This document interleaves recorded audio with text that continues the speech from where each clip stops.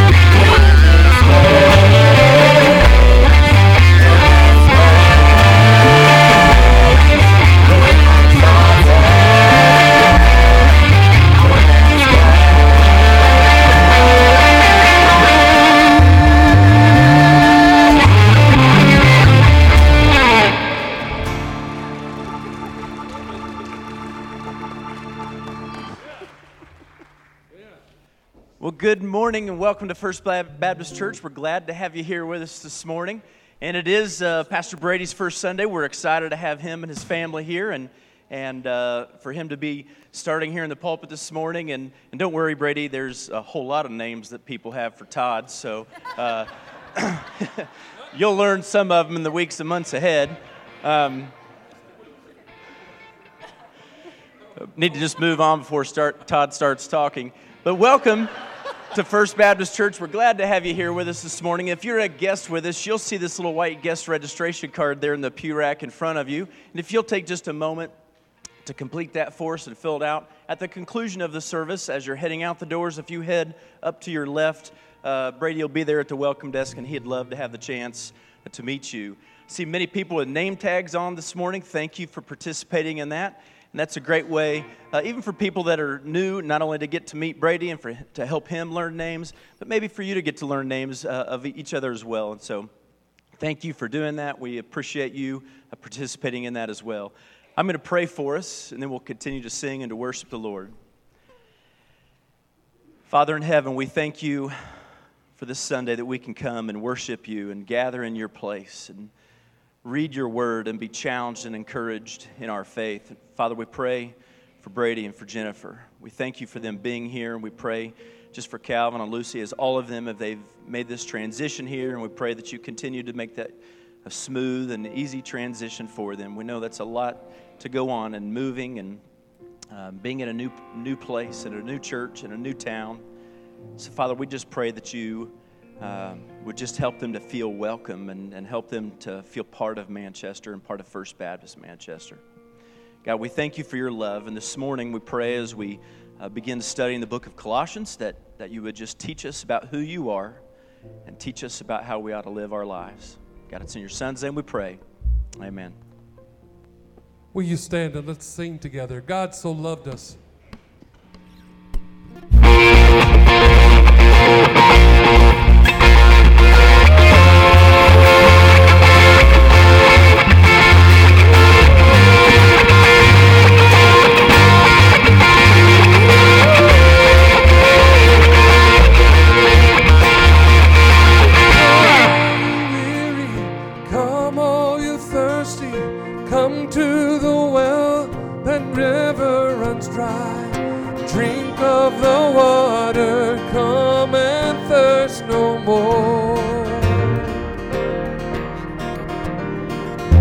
Oh,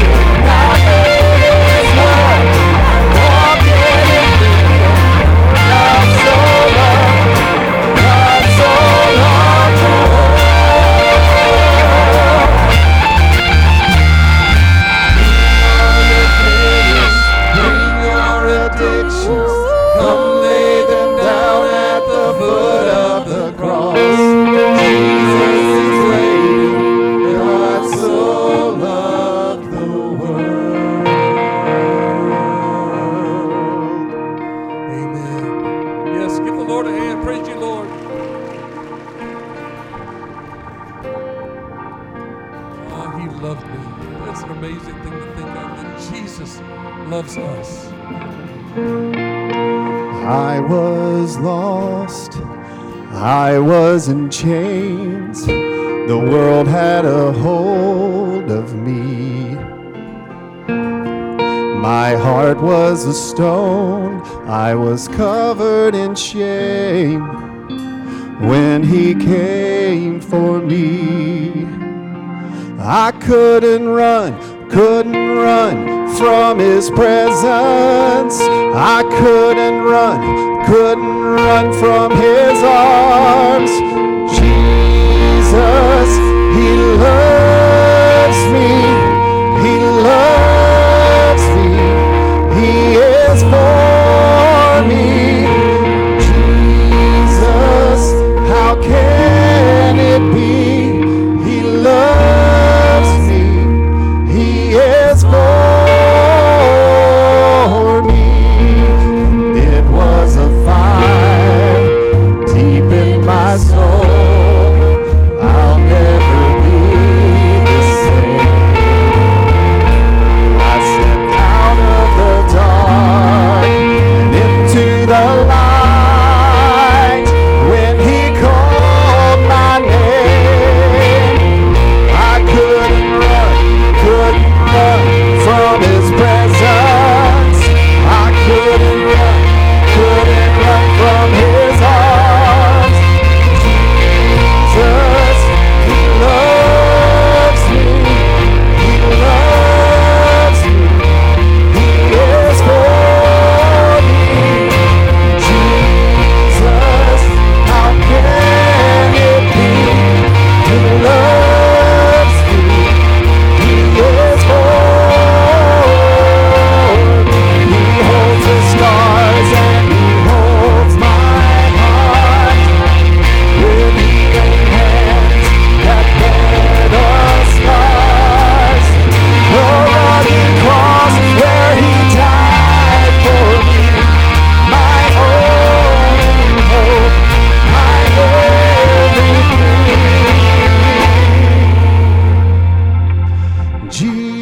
Jesus, he loves me.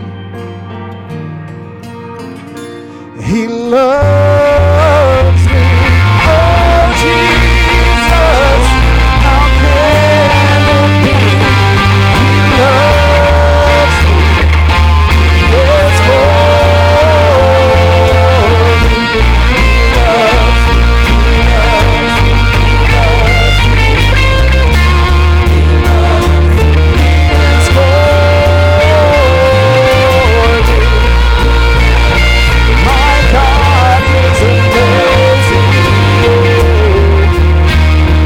Jesus loves me. Amen. You can be seated. As the choir and the team goes down, let's just pray. Lord, thank you so much for your love for us. We don't deserve it, but you give it anyway, and that just blows our minds. Lord, thank you for loving us. Thank you for going all the way to the cross and paying the ultimate price for our sins that we may have fellowship with you for eternity. And for that, Lord, we praise you. Today, Lord, I pray for Brady as he comes and brings your message. Lord, I pray that you'll just open our hearts up to hear from you today, Lord. And Lord, help us to be different than when we came, because we have experienced you today. In Jesus' name we pray. Amen. Amen. Todd, when you asked what to call me, I was just glad you got my name right. All right, so, and no name tag. Sometimes I've been Brad to Todd so far, all right? So, good morning. If you have a Bible, will you open to Colossians chapter 1? We'll be in verses 1 through 6 this morning. If I haven't met you yet, I want to introduce myself. My name is Brady Martin. I am now your lead pastor. Well, thank you. I'm excited to be here. You see, over the last several weeks from when I stood in this pulpit before, there's a lot that's transpired, and most of it has to do with boxes. And all of that was difficult. But it's all worth it to be able to stand here right now and say those words, open up your Bibles. Because what I love to do is to teach the Bible. And it is great to be here at First Baptist. It's an honor to stand on the shoulders of a giant like Dr. Cox as we move forward into the next season of ministry. I look forward to getting to know every one of you and can't wait to see what God will do. Some have asked, what do I want to be called? Well, I'm happy to be called Pastor Brady, Brother Brady, or just Brady. That's the name my mama gave me, all right? So I'm happy to be called whatever you're comfortable with, and I look forward to serving as your pastor. This morning, we're going to begin a series in the book of Colossians. And I want to, as we walk through this book over the next 10 weeks, we'll go all the way till the first Sunday in December. And over the next 10 weeks, I want to challenge each and every person here with something. I'm calling it the Colossians Challenge. And I want to challenge you to read through the book of Colossians once a week from now through the next 10 weeks. That may seem like a lot, but it's not. It takes about 10 to 15 minutes to read through. It's just a few chapters, and you can listen to it if you have an audio Bible on your way to work one day a week. I want to challenge you. Read through the book of Colossians over the next 10 weeks 10 times. And one of the things that I think God will do through the Holy Spirit is to shape us into the people he wants us to be. One of the reasons that I want to teach through the book of Colossians as my first series here is I believe it's timely for the church today. It's incredibly important. Well, what's the emphasis of the book of Colossians? Well, let me give you 3 verses that I think clue us into that. First, let's look at Colossians 1:10. Colossians 1:10 says, so that you may walk worthy of the Lord, fully pleasing to him, bearing fruit in every good work and growing in the knowledge of God. Paul wants them to walk worthy and to grow in the knowledge of God. Look at Colossians 1:28 as our second one.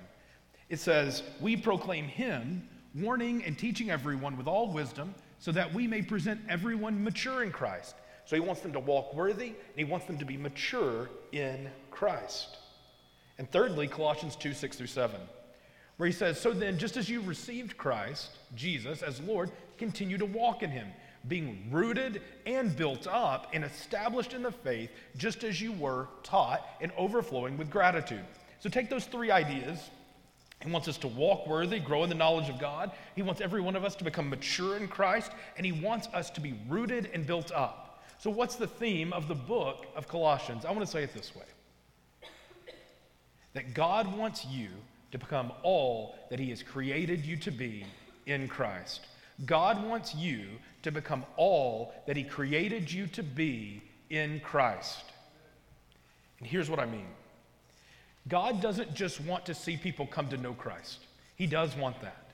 But he wants to see people come to maturity in Christ. He wants for each and every person in this room, he wants to see you saved. He wants to see you part of his family, part of his kingdom, but he also wants to see you walking worthy of the gospel. He wants to see you grow up into maturity in Christ. And in other words, he wants you to be rooted in Christ. And the only way that we can be built up, it says, is to be rooted in Christ. So here's the argument Paul is making.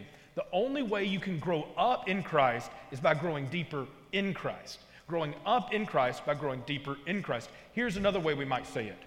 If we want to see fruit in our lives, we must have deep roots. There's no gospel fruit without gospel roots. And so, in this book, he is going to argue that he wants each of us to become all that we were created to be in Christ.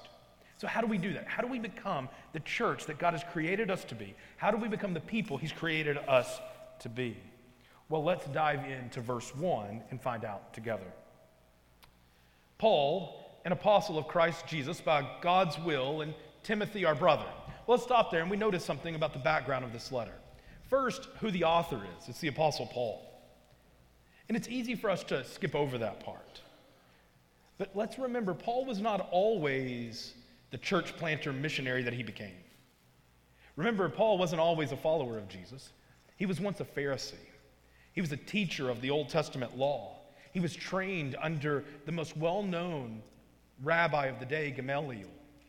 And Paul persecuted Christians. He hated those who followed Jesus. He was one who would go and find a family mom and dad and young kids and have them put in prison because of their faith in Jesus Christ. But one day, as he was going to Damascus, over to Syria, to go find Christians and arrest them, the Apostle Paul encountered the risen Lord Jesus on the road to Damascus. And on that road to Damascus, the Apostle Paul went from terrorizing Christians to bowing the knee before the Lord Jesus Christ. He had gone from terrorist and would become the world's greatest missionary the world has ever seen. That's who's writing this letter to Colossae. And here's what I want you to know. If God can take a terrorist like Saul and make him the world's greatest missionary, some of you may have people in your life right now who you know are not walking with the Lord. You may have people in your life right now who you know are far from God. And it's easy to think, man, can God do anything about this? My son, my daughter, my grandchild, my mom, my dad, my uncle.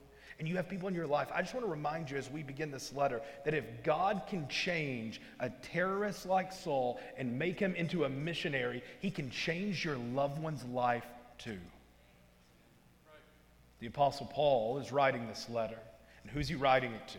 He's writing it to the church at Colossae. Notice verse 2. It says, to the saints in Christ at Colossae, who are faithful brothers and sisters. Grace to you and peace from God our Father. So who's he writing to? The people in Colossae. Well, who is Colossae? I have a picture here of what Colossae looks like today. It is a city about 100 miles east of Ephesus there in Turkey. And it is a city in the Lycus Valley near a mountain called Mount Calmus. It was a place that had once been a little bit larger town, but had now become a small town. And it was still a significant city because it was on a major highway, and people would come through there. Even King Xerxes would come through there as he was headed to Greece for his famous battle. And so there in Colossae, you found people coming through on the major highway. And one of the things I noticed was, in some ways, Colossae is like Manchester. It's a smaller town, near the mountains, on a major highway. And we have all kinds of people coming through our town, don't we? And so we see here this church in Colossae. But one of the interesting things about it, Paul didn't found this church. He didn't, as far as we know, ever go to the church at Colossae. It was founded by a man named Epaphras. And Epaphras was a man who had heard Paul preach in Ephesus. He had repented of his sins, trusted in Jesus Christ as his Savior, and then had gone back to his hometown of Colossae, preached the gospel, and started a church. Well, things had been going well, but like all young churches, some issues arose, and Epaphras wanted to know how to handle it. And so he went back to the Apostle Paul, who was in prison, and he asked Paul to write a letter to the church at Colossae. And says, will you help deal with some of these issues that have arisen? And so Paul is writing the letter to this church in Colossae to deal with these issues that have been raised. And that's how Paul is going to kick off this letter. He's going to tell the church just how thankful he is that they are rooted in the gospel. He says that you are rooted in the gospel. And so this morning, I want you to know one clear thing. If you are going to become the person that God wants you to be, if we are going to become the church that God wants us to be, we must be rooted in the gospel. We must be rooted in the gospel. There's no other way. And he's going to tell this church that he's so thankful to God because they are rooted in the gospel, and he's going to give them 4 signs of it. 4 signs of a church that's rooted in the gospel. And we'll see them real clearly here in verses 3 through 6. Let's look at verse 3. It says, we always thank God, the Father of our Lord Jesus Christ, when we pray for you. For we have heard of your faith in Christ Jesus. That's the first sign. If you are rooted in Christ, if your roots are rooted in the gospel, the first thing you'll have is faith in Jesus Christ.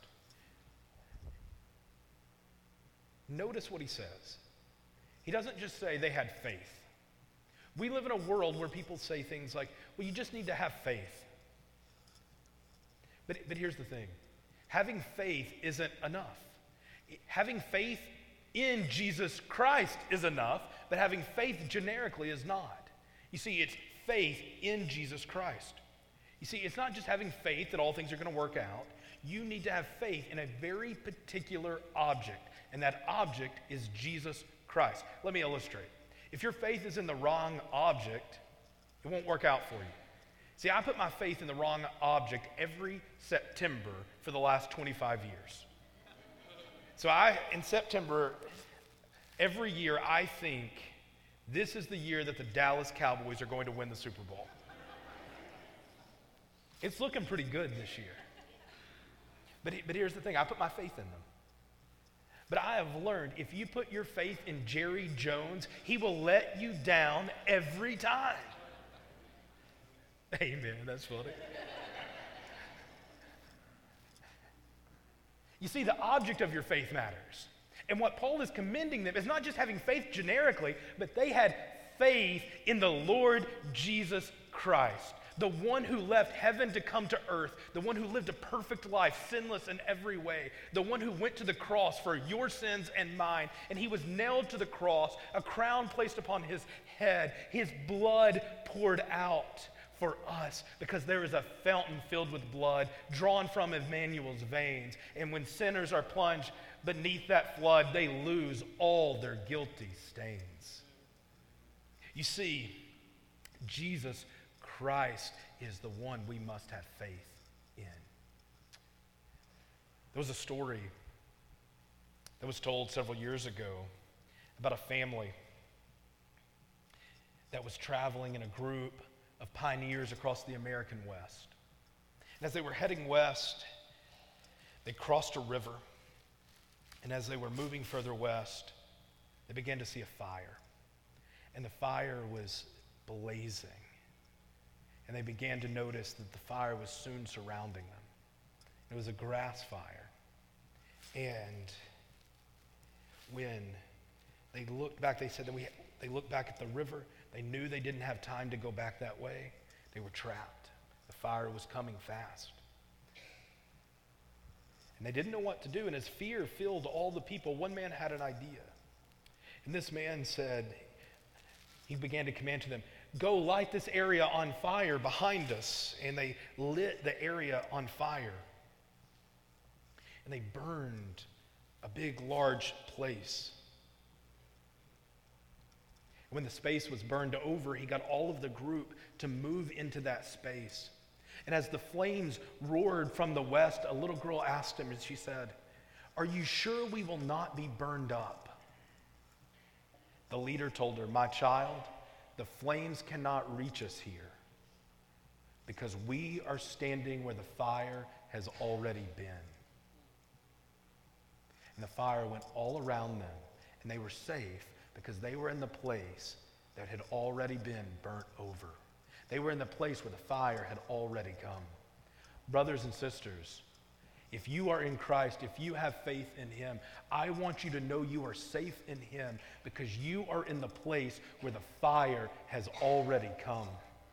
You are in the place where God's judgment has already come. You are in the place where God's anger and wrath has already come. All of God's anger and wrath for your sin was poured out not upon you, but upon Jesus Christ at the cross of Calvary. You stand in Christ in the already burnt over place, and you are safe. And when the fires of judgment come, you will be fine because you are in Christ, and he is the only one who will never, ever, unlike the Cowboys, let you down.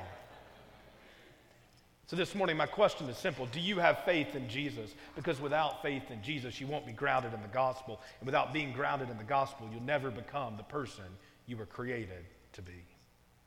The second thing we'll see in the second half of verse 4. It says, not only do you have faith in Jesus, but you have love for all of the saints. You have love for all the saints. And that's our second point we want to see. Love for fellow believers. That's the second sign that you're grounded in the gospel. This young church loves one another. It's the kind of church where people were committed to God and to each other. We're living in an interesting cultural moment where people will often say something like this. You know, I can follow Jesus, but I don't need a local church. I can follow Jesus, but I don't need a local church to be a part of.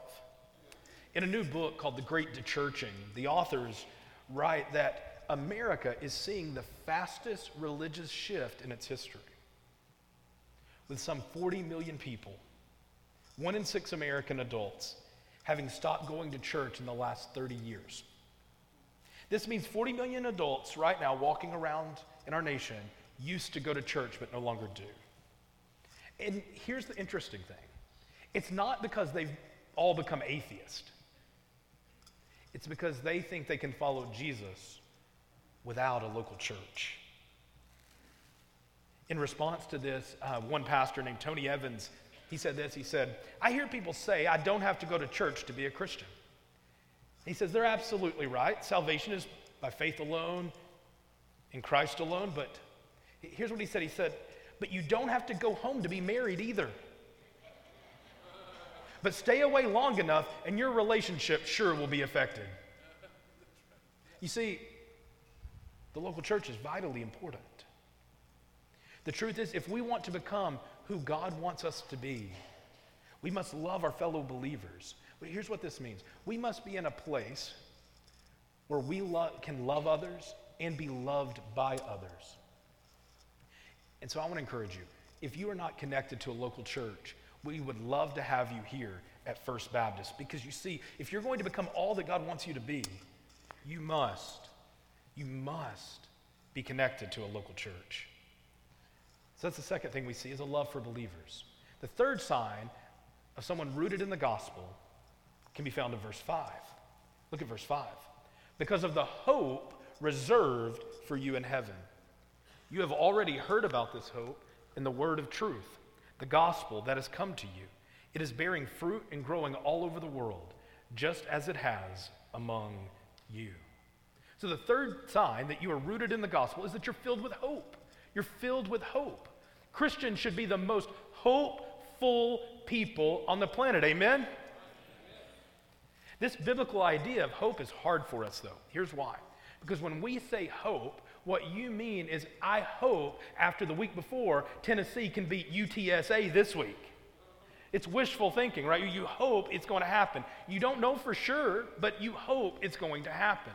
You hope this is, and we think that's the way we think about hope. But hope in the Bible isn't wishful thinking. It's not just hoping that it turns out right. Hope in the biblical sense is a rock-steady confidence that God always keeps his promises. It's confidence that Jesus Christ rose from the dead. He's ruling and reigning from the throne of God in heaven. And one day he's coming to make all things new. Our hope is not shaky. It is rock solid. The Bible says here that our hope is reserved for us in heaven. My great-grandfather, he lived through the Great Depression, and he did not trust banks. He didn't trust banks. So you go around my great-grandfather's house, you could find wads of cash hidden between mattresses, over on the fireplace. So as a kid, we loved going, right? He said, "I don't put any hope in banks," is what he would say. But here's what I want you to know. He was afraid that one day he would go to the bank and his money wouldn't be there. Here's what I want you to know. But that because there is an empty tomb there in the Middle East that was borrowed for a weekend, because of that, you do not have to worry, because your hope is secured by someone better than the FDIC. Your hope is secured by heaven itself. And if your hope is reserved for you in heaven, there is no way it will fail. Amen? So we have hope. But too many Christians live like Eeyore. Y'all remember Eeyore from Winnie the Pooh? Too many Christians are walking around like Eeyore, who had the cloud over their head, saying, "Woe is me," and just worried about everything. But here's what I want you to know. We don't have to live like Eeyore, because Jesus Christ has stared death in its face, and he has defeated it. We can have hope in the worst circumstances because we know the one who has overcome our biggest enemy of death itself, and we can have hope reserved for us in heaven. The worst thing that can happen to us in this life is going to be the best thing that ever happens to us, because we get to be in heaven with Jesus Christ. We can have hope. We don't have to walk around like Eeyore, but we can, even in the hardest of circumstances, walk around with hope and joy. Notice the Apostle Paul. Where is he writing this letter from? Prison. And he's full of hope. Why is he full of hope? Because his hope is not based on his present circumstances, but the promises of God. And so what we see here is that we can have hope. Now you may say, it can be a little discouraging in our world when we get reports from the secular media of the decline of the church in the United States. And this is true in some areas, in some places, but it's not true in our whole world. Notice how just in that verse, Paul says he's so encouraged that the gospel is going forward. He says, and the gospel is growing, it's expanding into the whole world, and he's so encouraged by how it's doing that. Here's what I want you to know. God has not stopped working in our world. Because our hope is not in a politician. It's not in Washington, D.C. Our hope is centered in heaven from the throne of God. 20 years ago, there were 200 more million Christians in the United States than in Africa.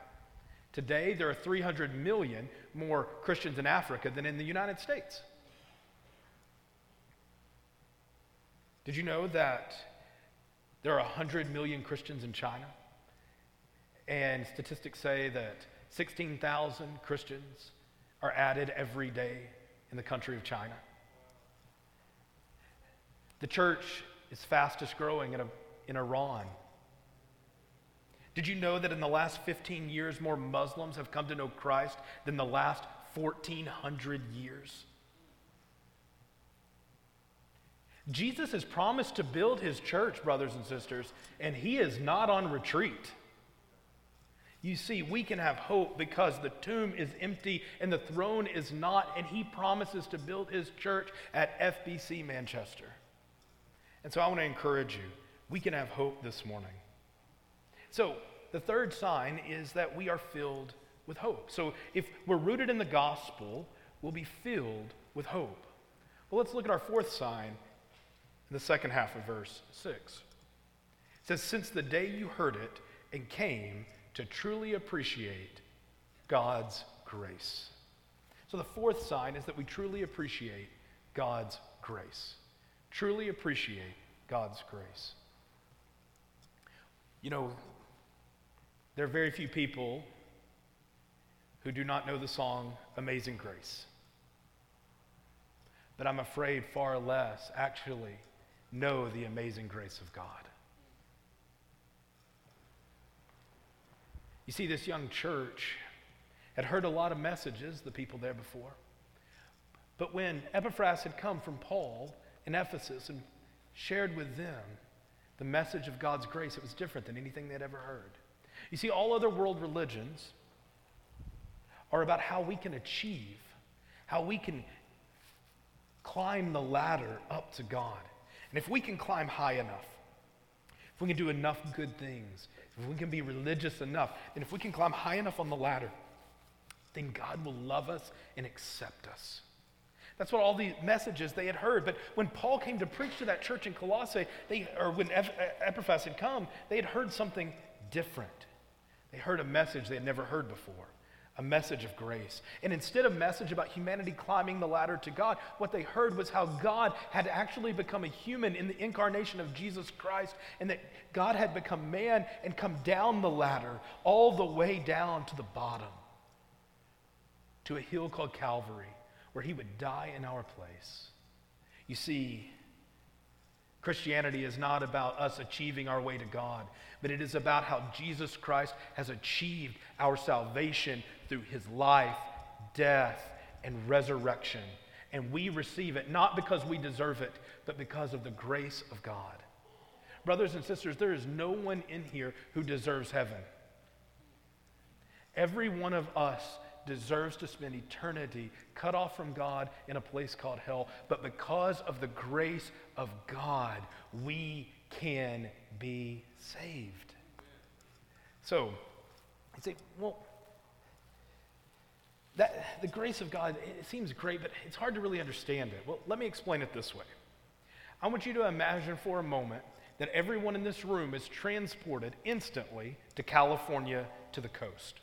So in a moment, we're standing on the coast of California, and I say, we're going to have a contest. Mark Zuckerberg has donated $25 million to us, all right? And the contest is simply this. We're going to have a jumping contest from the coast of California, all right?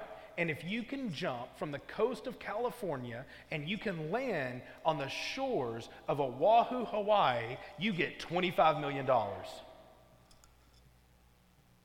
Doesn't seem promising, does it? Well, we all start off jumping. Todd jumps and he goes 3 feet. Tim jumps and he goes 100 feet or 10 feet or whatever, right? He jumps 10 feet. We all jump, and somewhere we're all in between Todd and Tim on the jumping, all right? And we're all there. But did any of us reach it? No. You see, actually, when you zoom out, whether you jump 3 feet or 10 feet from the coast of California, you're still incredibly short, aren't you? You see, that's what Paul tells us in Romans 3:23. For all have sinned and fall short of the glory of God.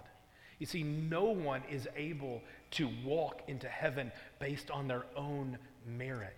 We all are like trying to jump to Hawaii because the distance between a sinful man and a holy God is far more than the distance between the California shore and the Hawaii shore.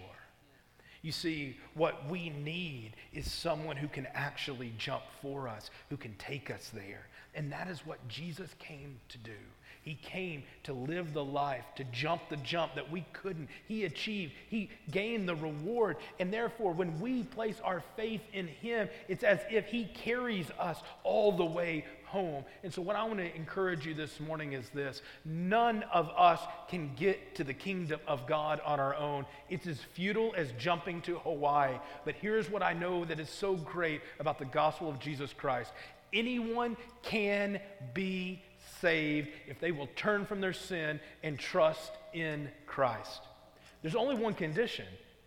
You got to quit jumping on your own. You got to quit trying on your own.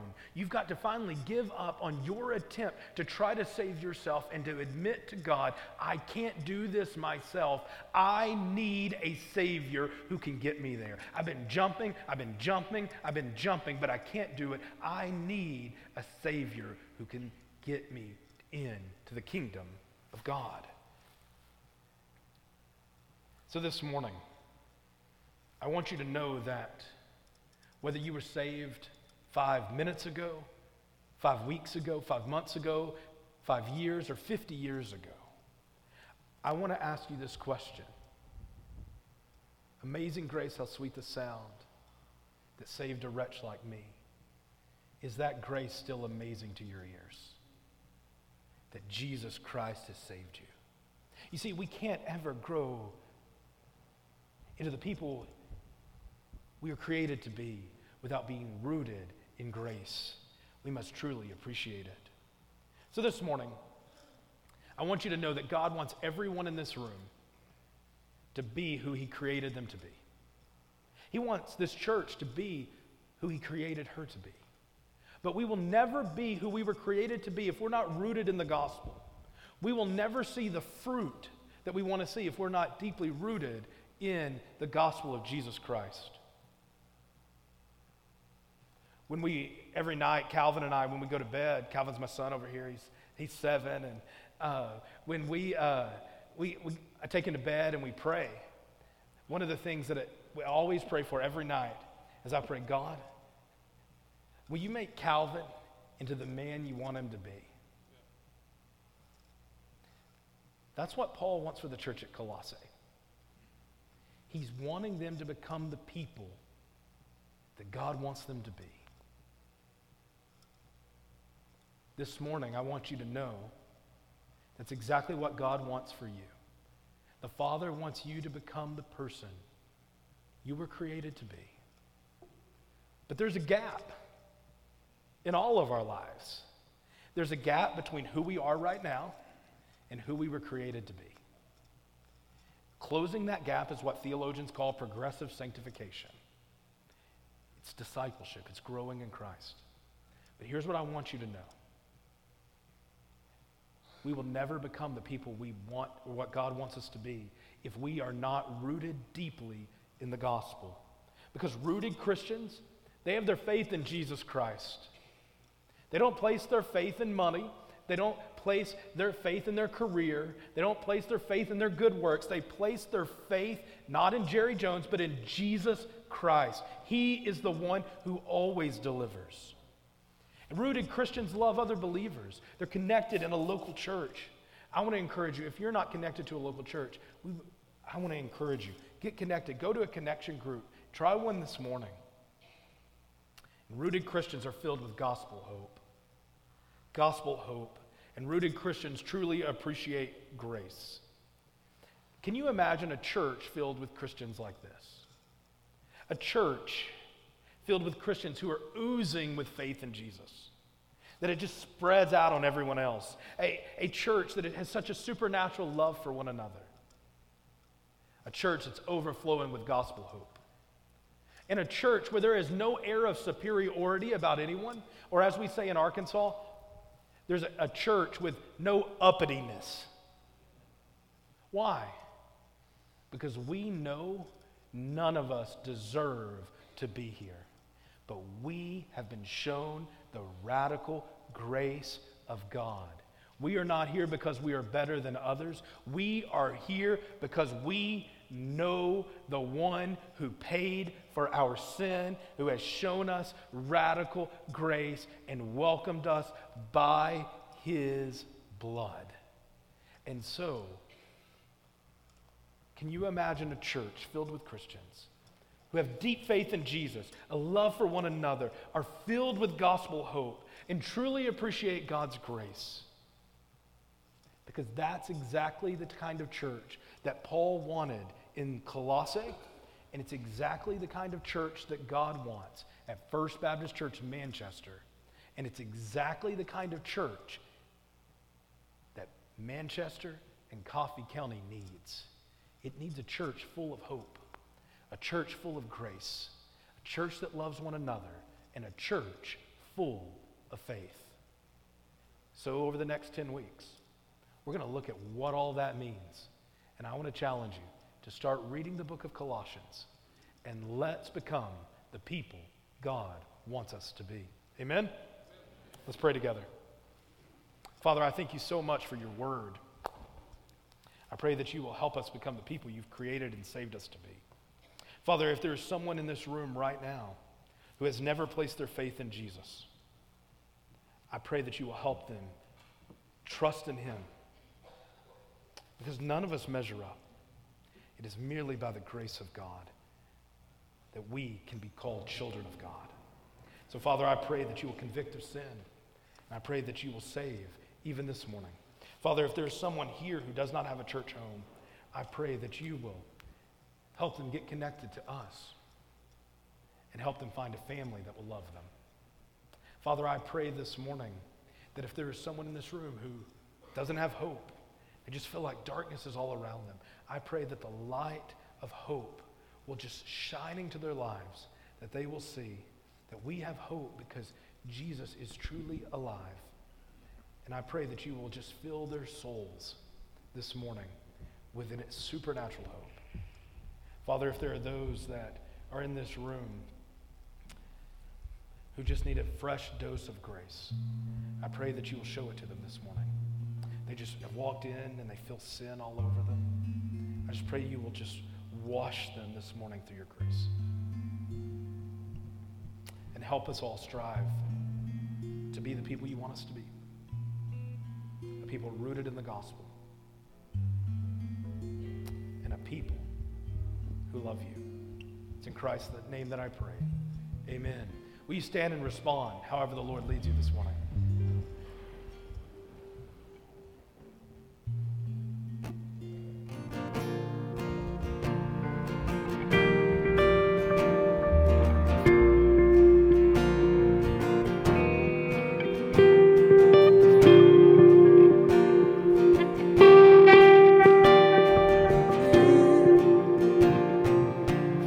By the weight of the sea, Jesus is gone.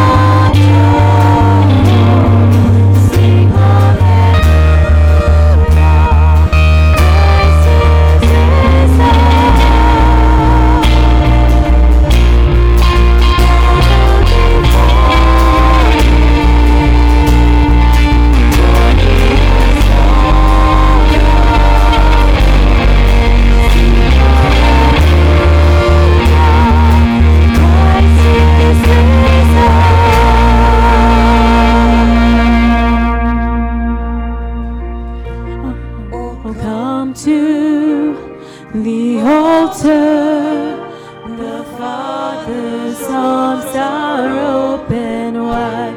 Forgiveness was bought with the precious blood of Jesus.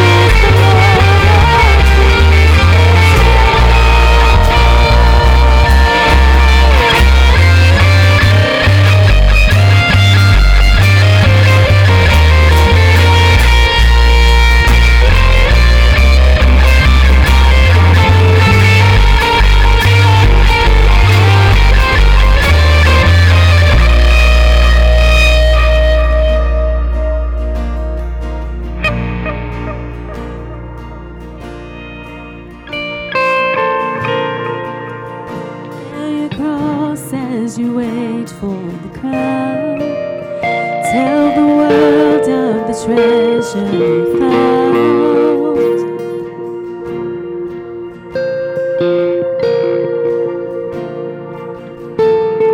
Amen.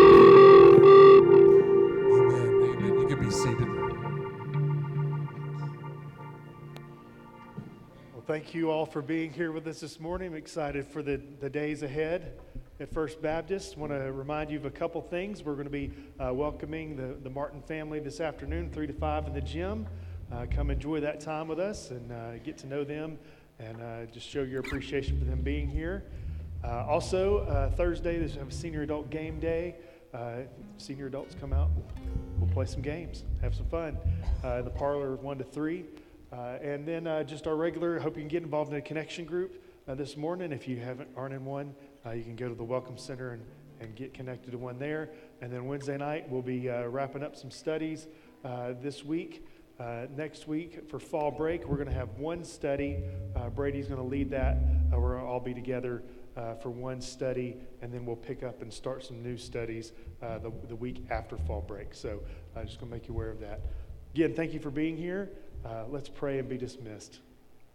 Father God, we thank you that you have a plan for us, and that plan is to help us to be more like you, God, and help us to lean into maturing in our faith, to grow in who you want us to be, God.